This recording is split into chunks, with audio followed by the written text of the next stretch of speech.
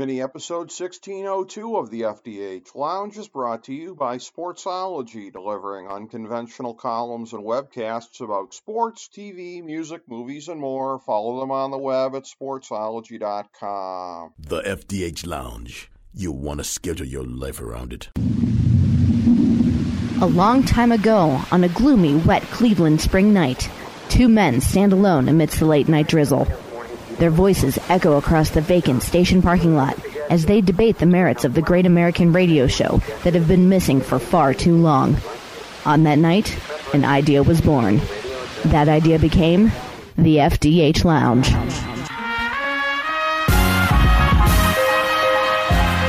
Welcome to the FDH Lounge. Welcome to mini episode 1602 of the FDH Lounge. This is FDH Managing Partner Rick Morris here with our preview of Succession episode 4.2.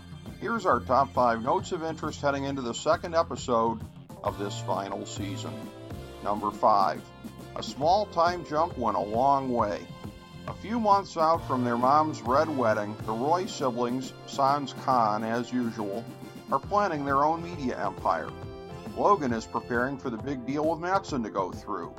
And the poster child for the economic top 1%, Connor Roy, is willing to burn more money and or have a large stunt wedding to maintain his 1% in the polls.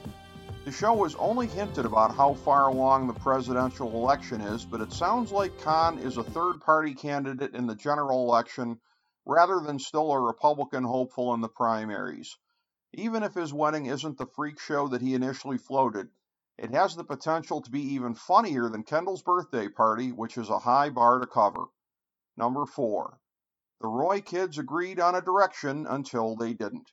At first preparing to launch the 100, a buzzy type of hybrid of every 2010s and 2020s new media idea, instead they make a move for Pierce Media once they are inadvertently tipped off by Tom about Logan's plans. For Shiv and Kendall, it's clearly about revenge against the old man, so, while Roman is clearly being overly conflict-averse with his father as per usual, he clearly saw the situation the clearest, even if his enthusiasm for the new project didn't exactly jibe with his past cynicism. And for a show that, admittedly, spends most of its political energy satirizing one side of the political spectrum, seeing the family that runs this program stand in for the New York Times, fanning a bidding war while hypocritically stating how much they hate such unbridled capitalism was completely hilarious. The Roy kids are now all in on the oldest of old media in a fight against their father in which they were trying to present themselves as the future. That should go well. Number 3. Long live the disgusting brothers and crunchy peanut butter. It seemed like Greg and Tom were completely on the same page at the end of Season 3, but Greg is clearly relishing his new elevated status, and Tom is still needing to keep the upper hand on him. That's what led to the humiliation of Greg having to come clean about how he defiled Logan's guest bedroom.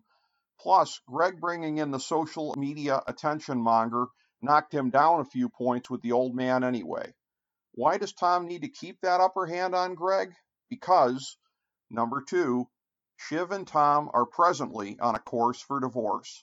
While never discussing explicitly what Tom did at the end of Season 3, Shiv left him and actually wants him more than she ever did before because he's out of her reach. Of course, he's out of her reach because of her own stupid pride and her failure to own how miserable she made him all the way up to the time when he sold her out to Logan. She denied him the chance to justify himself in the season opener, but previews have shown that the day he does is coming, and unless Shiv does what she never does, which is to look within, she'll deny any complicity whatsoever, and the divorce train will keep chugging along. Number 1, we have our first extended look inside Logan's orbit, and it is amazing. The Ringers' Chris Ryan and Andy Greenwald have made the point previously on their excellent Successor Recap podcast that the view inside Logan's world has always been oblique, but it is that way no longer. Episode 4.1 gave us many treats, the likes of which we'd never had before, such as what passed for a heart-to-heart with his chief of security, and the scenes where Carrie, now all but out of the closet as Logan's lover, got to speak her mind to various parties. We never got to see her do that when she first really emerged in Season 3, but right off the bat, her dressing down of Greg was exhilarating for all of the possibilities that we'll get to see. Logan's reaction to losing the Pierce deal to his children will be seen up close in a manner that the previous seasons didn't allow for, and this late-in-the-game addition of perspective will add so much to this legendary last ride. Thank you for joining us for this mini episode of the FDH Lounge.